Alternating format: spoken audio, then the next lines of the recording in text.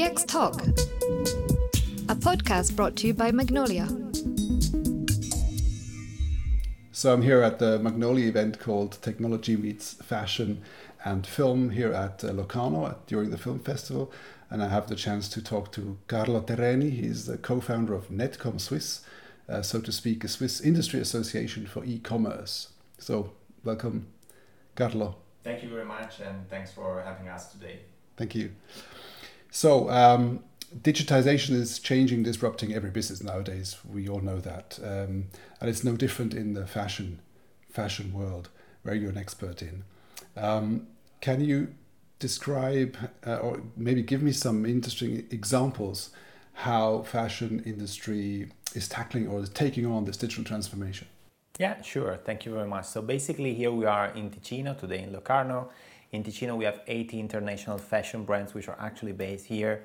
We're talking about VF International. It's a over 10 billion turnover company with Timberland, Papyri, the North Face. We have Philippe Lane, we have Guess, and we have, as I say, 80 brands here, and they're all moving in a digital transformation phase. At the very beginning, let's say 5 years ago, the big topic was around digital and e-commerce.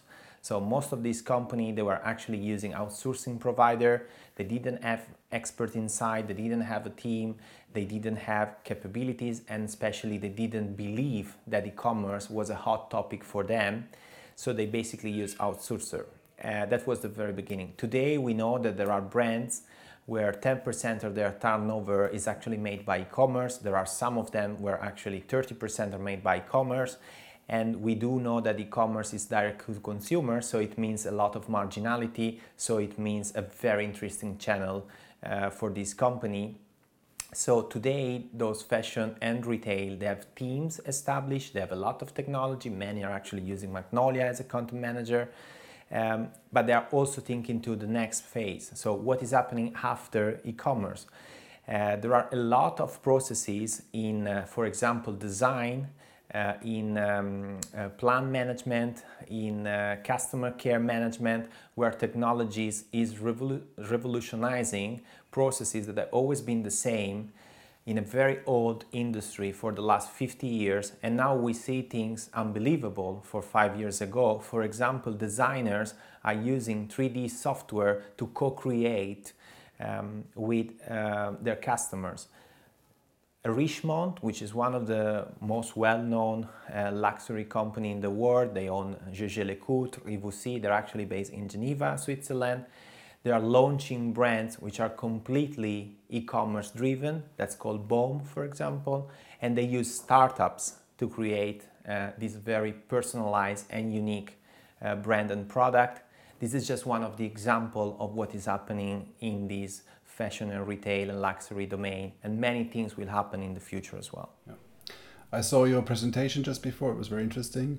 You also mentioned AI as one possible technology that is already being used in the fashion industry. Can you shed light on that? Of course. So let's focus, for example, on luxury segment. So you know that sportswear, pret-a-porter, luxury, they're kind of different industries, or at least for people living inside this industry, they believe it's completely different because the approach to customer is completely different. For example, we have companies already today that are using AI to explore which are the major patterns in fashion that are actually loved by customers in Instagram, on Google Images. And thanks to the image recognition and therefore AI, they're producing new products exactly in the moment where customers are looking for, and exactly in the color, the pattern, the shape, the dimension that customers are looking for. This was unbelievable just maybe 1 year ago, 2 years ago. That's one example. Or voice commerce. This is also something that is getting into customer care for fashion, and again, it's only thanks to AI. Just to mention, here in Ticino where we have the Istituto dalle Molle Edizia, which is one of the major centers of AI in Europe. And out of a researcher of Edizia, which is based in Lugano, came out a company called DeepMind that has been sold to Google for $500 million really AI is transforming our industry of fashion and retail at the moment. Right. So you mentioned a few examples of very disruptive companies who even buy technology companies and use their technology in new products and brands. But how about the older fashion shops? Is it harder for them to ride this digitization train? Do some of them also struggle with it? Do you have some knowledge? Clearly, here we're talking about different typology of company. On one side, we have the brands, which not necessarily are retailers and retailers. In US today, we're talking about, since a couple of years, there was a very famous article on Business Insider, the apocalypse of retail has descended to US. And this is also possibly happening shortly in the European countries. On the other side, we see pure players of e-commerce like Amazon purchasing offline businesses. So there must be a combination between the two different models. And of course, there will be new formats coming over. I don't want to say that retail as we know it is dead, but definitely will transform also thanks to technology. But people shouldn't expect to have an e-commerce platform and will do the same as they did before in the physical shop, right? They have to think of new models of selling. Of course, we see that there are really new business models coming over. If you think about Under Armour, which is a sportswear company, they purchased a couple of years ago for 150 million MyFitnessPal, which is actually an app. It's a technology company. That is done for a multiple variable reason. On one side, it's because they wanted to have the 150 million customer active there. That is very basic story of digital marketing and having access to them. But also on the other side, at the moment that you reach data and information about customer, you can personalize products on one side, or you could start up with new business model, for example, related to wearable technologies. If I have a t-shirt that starts tracking my data, maybe in the future I can actually do a partnership with an insurance. Let's think about our very great insurances in Switzerland that actually changes the price of the insurance according to the real data, how much sport I do, thanks to the t-shirts, wearable technologies that I wear.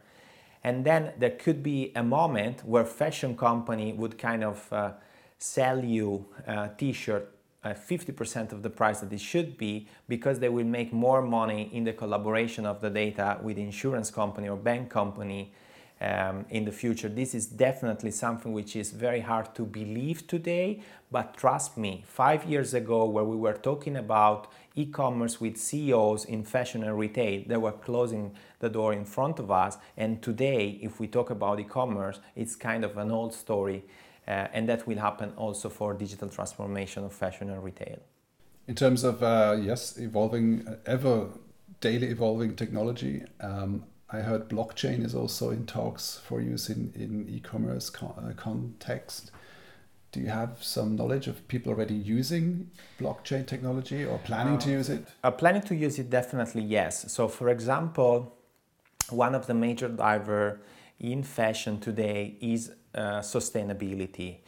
We know that unfortunately fashion is one of the most polluting industry in the world, and we also know that the second major topic in fashion and luxury is actually fake products.